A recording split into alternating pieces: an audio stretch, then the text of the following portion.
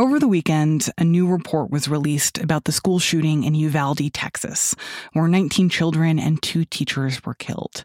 This report is the most comprehensive to date about what happened on that day in May. Along with the report was a surveillance video. It shows what happened over the course of more than an hour. In the video, you see the gunman saunter into Robb Elementary School carrying an AR-15 almost casually. He enters the school, totally undeterred, and then he walks into a classroom. Parts of this video were leaked last week by the Austin American-Statesman and KVUE, a local TV station. In that version, they included the sound of gunshots, but then it cuts to silence. There's an editor's note that says, "The sound of children screaming has been removed." Then you see the law enforcement officers enter the hallway. Some of them are decked out in gear. With firearms and ballistic shields, they look ready for action. But the video shows that for more than an hour, they seem to just be waiting. At one point, one officer stops to use the hand sanitizer dispenser. He rubs his hands together and walks back to his original position. And as you're watching this video, seeing these officers in this hallway, there's a part of you that hopes that someone will do something sooner, that things will turn out differently, even though we know what happens. From the newsroom of The Washington Post, this is Post Reports. I'm Martine Powers. It's Monday, July 18th. Today, what we can learn from this new report about what happened in Uvalde, Texas. Our correspondent Arlis Hernandez spoke with our executive producer, Maggie Penman. Okay, here they are.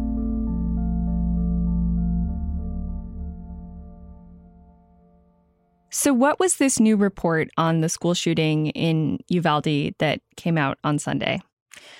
This report was the first sort of exhaustive telling account that we have of what happened on May 24th at Robb Elementary School in Uvalde, Texas. It was undertaken by 2 lawmakers and a former Texas Supreme Court justice who were called upon by the Texas Speaker of the House to investigate, what happened with police in particular and what that response looked like. If you recall, 19 children died in that mass shooting and 2 teachers. About 17 other families were impacted with, their children shot or teachers that were also injured in that. So this report was, I think, an attempt to sort of clear the air and put forth facts, because for weeks, the families of Uvalde have had to deal with back and forth competing narratives from the state, from local officials. And the committee members, led by Representative Dustin Burrows of Lubbock, a Republican, wanted to make sure that the families had at least a base set of facts from which to draw upon. If there's only one thing that I can tell you is there were multiple systemic failures. I would invite everybody to read the entire report.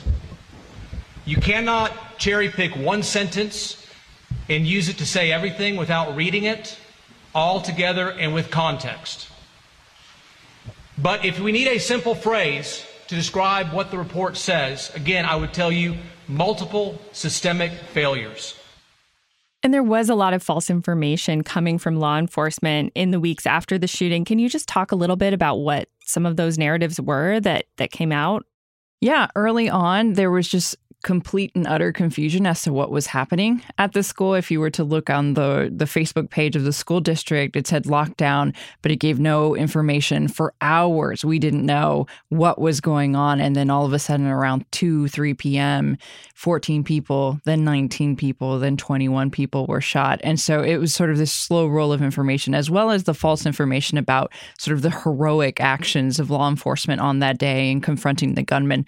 There was no confrontation outside of the school that we have evidence for at this point. And there were details like that they sort of initially lauded police and law enforcement that showed up to the scene that turned out not to be true. So what did we learn in this report that's new? I know you've been covering the shooting and the aftermath for weeks. So what have we learned that's new here? There have been weeks of media leaks, and so we've gotten pieces of the information that emanate from this report. But I think probably the newest information is just about how unprepared Robb Elementary School really was for an attack like this, given some of the efforts that have been made at the state and some of the big deals that they've made about the money that they've given for school safety. And this school was utterly unprepared. Their alert system didn't work. Police radios didn't work in the hallways. The doors were kept unlocked pretty often, routinely, by teachers and administrators were aware. And then I think reading specifically the accounts of how many law enforcement officers were out there, 376 from various federal, state, and local law enforcement, seeing that number and understanding and knowing what happened was, I think, difficult to reconcile. For a lot of people. I think hearing Pete Arredondo's, the school's police chief's words and his reasons for why he assessed the situation the way he did, he, instead of looking at it as an active shooter, he, saw it as a barricaded subject. And hearing him talking about why he didn't take command of that particular situation was pretty damning. It was interesting to see also that this wasn't just an indictment of Pete Arredondo. It wasn't just an indictment of the school police or the local police. It was really every level. There were failures. And just hearing you say, nearly 400 law enforcement officers were there on the scene. It's just staggering that so many officers were there and no one took action for over an hour. That's right. That's right. I mean, we had been hearing the 77 minutes in which law enforcement did not confront the gunman. And for weeks, we had heard, from state police, well, it's Pete Arredondo's fault. He was the incident commander and he was the one who's supposed to take control. 3 minutes after the subject entered the West Building, there was a sufficient number of armed officers wearing body armor to isolate, distract, and neutralize the subject. The only thing stopping a hallway of dedicated officers from entering room 111 and 112 was the on-scene commander, who decided to place the lives of officers before the lives of children. Something else that's new about this report is that he wrote the active shooter protocol for the Uvalde Consolidated Independent School District and had assigned himself as the incident commander. And yet when he was there, had said, oh, no, I was just one other responding officer among many. And that, because he couldn't see the shooter, because he wasn't in a position to communicate effectively about what was going on inside that classroom, that, he wasn't in command. And that he wasn't the one to take charge in that particular situation because of sort of the accumulation of all those circumstances. But that doesn't negate the fact that in the protocol that he wrote, he would be the guy calling the shots. He just didn't hear. And yes, the blame is spread around. The state wanted to blame Arredondo. The city wanted to, sort of say, hey, DPS, state troopers, you all have responsibility here. This report says everyone messed up. No one took the initiative to save lives in this particular situation. And there were a couple of officers that tried to sort of buck the trend, but it seems as though collectively as a force, they did nothing to stop the carnage.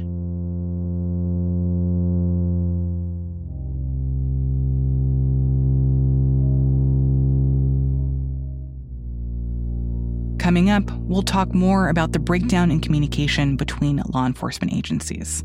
We'll be right back.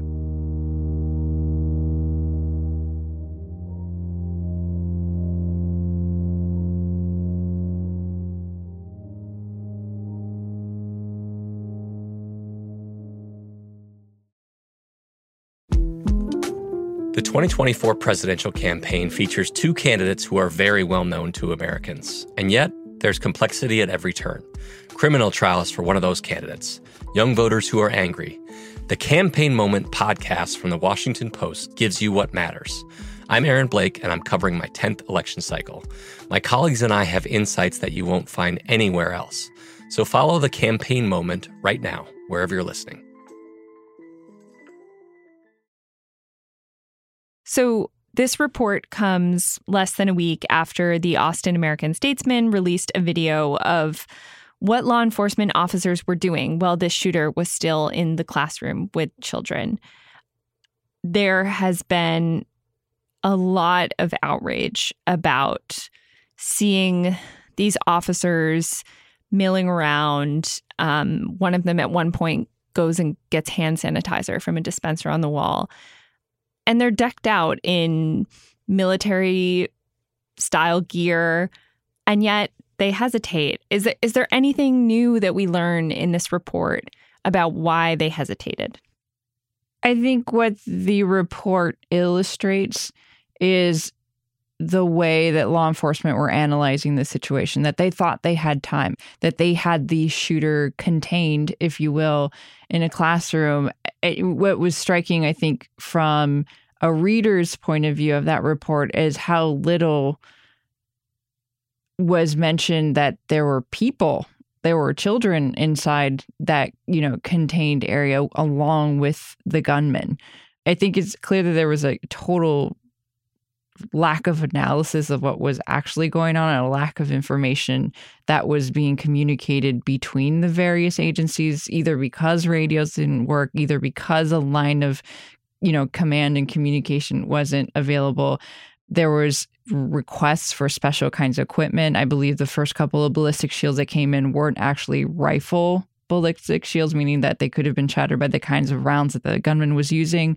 So yes, on the video, it looks like they're milling about. There was activity. There were requests for certain things to come in and out. And we're obscured from where, for example, Pete Arredondo was further down the hallway. But yeah, it definitely looks like police were waiting to do something and were talking about doing something.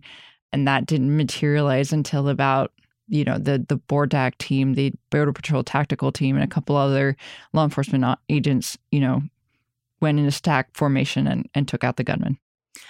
And as more and more law enforcement from different agencies arrived on the scene, what should have happened? Should someone have stepped in? And if so, who? And how would this have played out in the best case scenario? So the report doesn't go into who should have taken responsibility, but we do have previous reports, including one from Texas State University researchers where they train on active shooter protocols.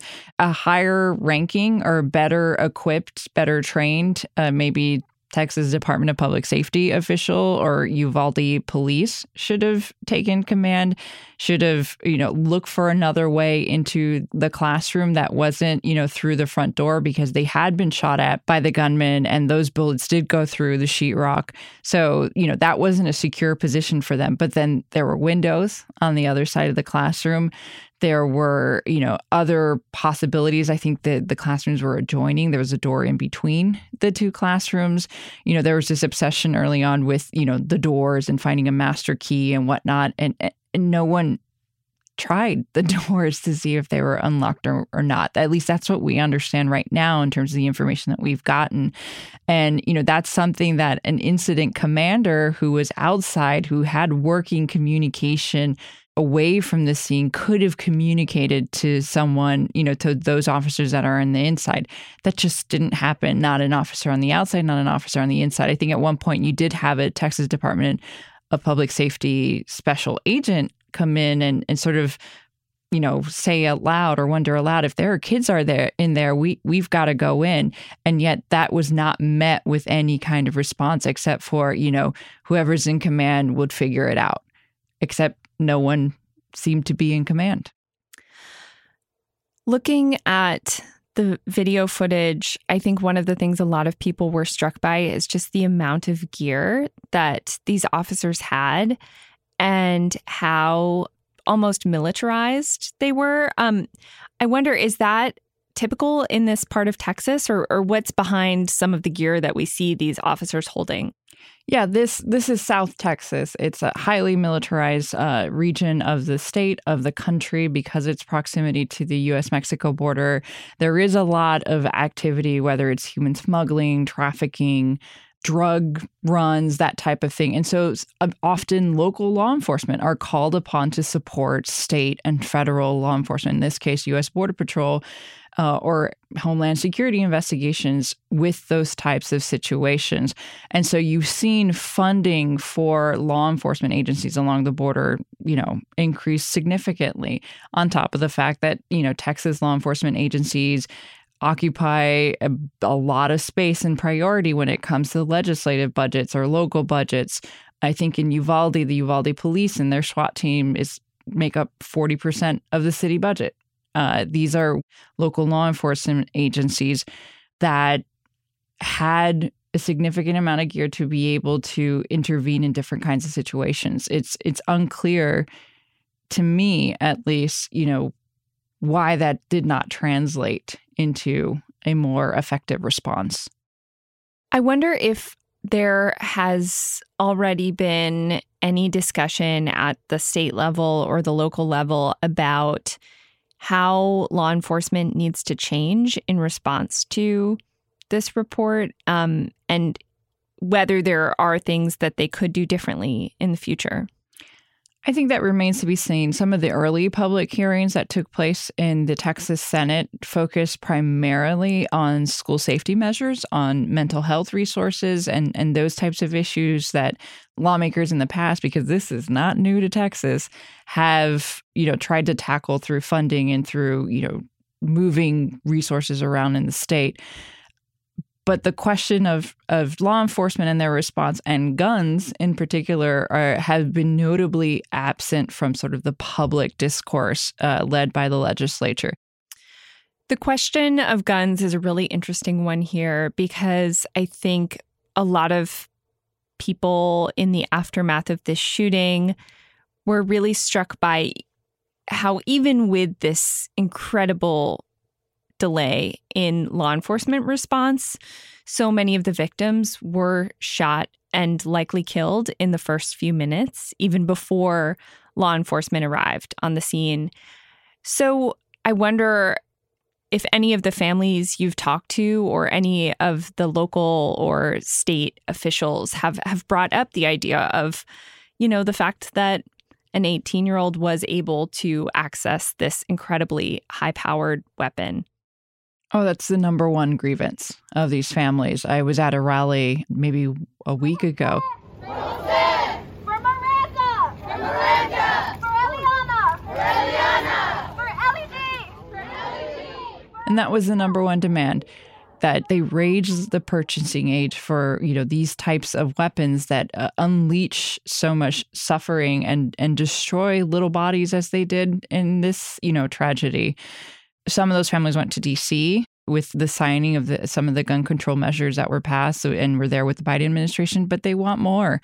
And Texas is a place that after each one of these types of mass shootings, including school shootings, they've gone the opposite direction. They've loosened gun restrictions. And that's something that right now is so unfathomable for these families. No justice! No peace! No justice! No peace! No justice! No peace! When do we want it? And one of those people was Vicente Salazar, grandfather to Layla Salazar, who was killed that day. The gun control that they passed, they just passed that enough to keep everybody shut. Sorry, that doesn't work for us. Not here in Uvalde. It has to be more, because an 18-year-old can still get a gun, and that's not allowed. If you cannot smoke or drink till you're 21, you shouldn't be allowed to have a weapon of that kind of mass destruction. I'm sorry. It's just not there. It's not right. On the question of, how many of these children were killed, and teachers, were killed in these early minutes, for every one of those deaths, you have a child that survived and is going to have to live with not just their injuries, their physical injuries, but their mental and emotional injuries. There's still a 10-year-old in the hospital, Maya Zamora, shot 5 times in the torso and is learning to walk again. It's a miracle that she's alive. And, the question for some of these families is if this 18-year-old did not have a weapon like this, would this have been as deadly as it was?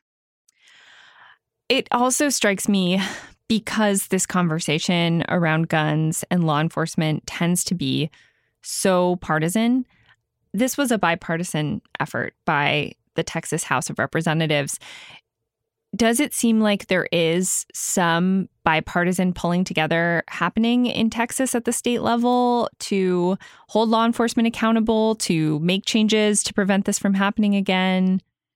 I think it's difficult to say yet. I think we'll see. The legislature meets again in January. They meet every other year.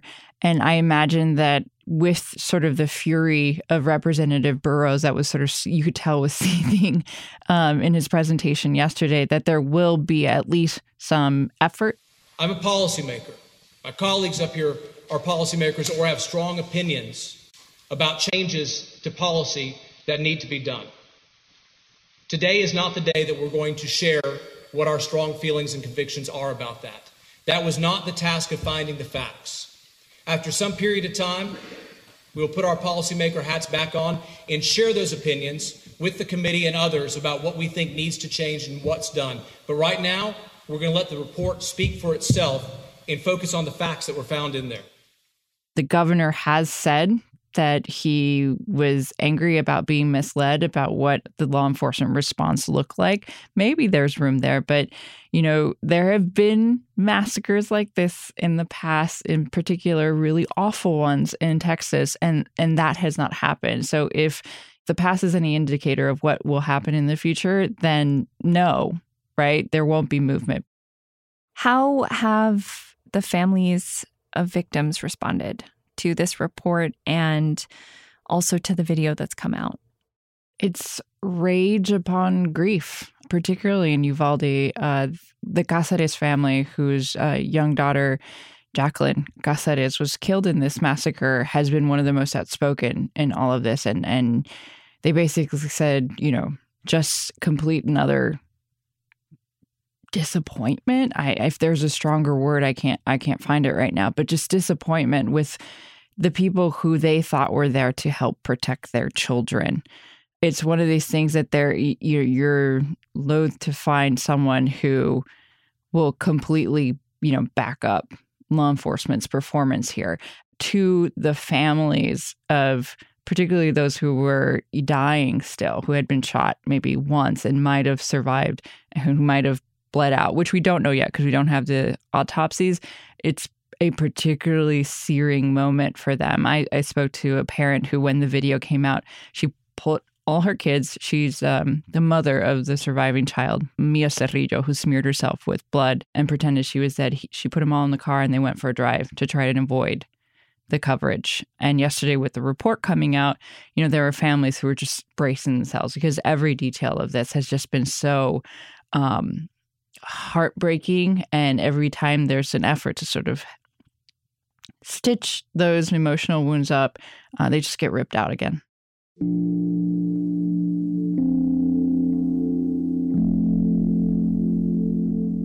Thank you so much, Arlise. Thank you.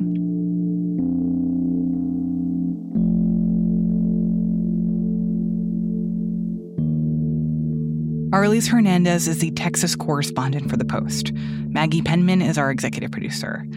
Investigations are continuing. Both the county's district attorney and the FBI are also looking into what happened in Uvalde that day. That's it for Post Reports. Thanks for listening. Today's show was produced and mixed by Rennie Svirnovsky. It was edited by Lexi Diao. Special thanks to Joyce Lee, our visual forensics reporter who analyzed the video released by lawmakers. I'm Martine Powers. We'll be back tomorrow with more stories from the Washington Post.